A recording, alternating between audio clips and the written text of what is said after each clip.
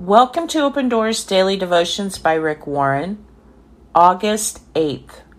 God is working while you're waiting. In the morning, Lord, you hear my voice. In the morning, I lay my requests before you and I wait expectantly. Psalm 5. When you ask God for help, you can wait with expectation. You pray to a God who honors his promises. He is a good father who always gives you what you need. When you wait expectantly, you demonstrate faith by believing God will do what he has promised. Expectation isn't entitlement. Entitlement says, I will get what I need from God because I deserve it. I've earned it. I've read my Bible 5 times this week and have been to church twice. So God has to give me what I need. Expectation says God will give me what I need because of who he is.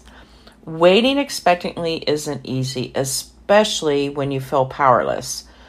When you are trusting God to do the impossible in your marriage, career, or relationships, and his timing feels too slow, it's hard to keep trusting him.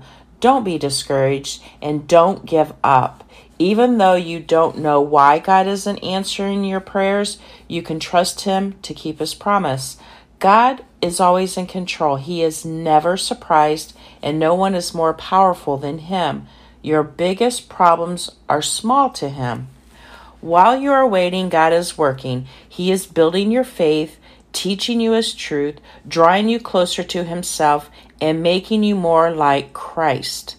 God knows what you need better than you do. Follow David's example. Keep making your requests to God and waiting expectantly for him to answer.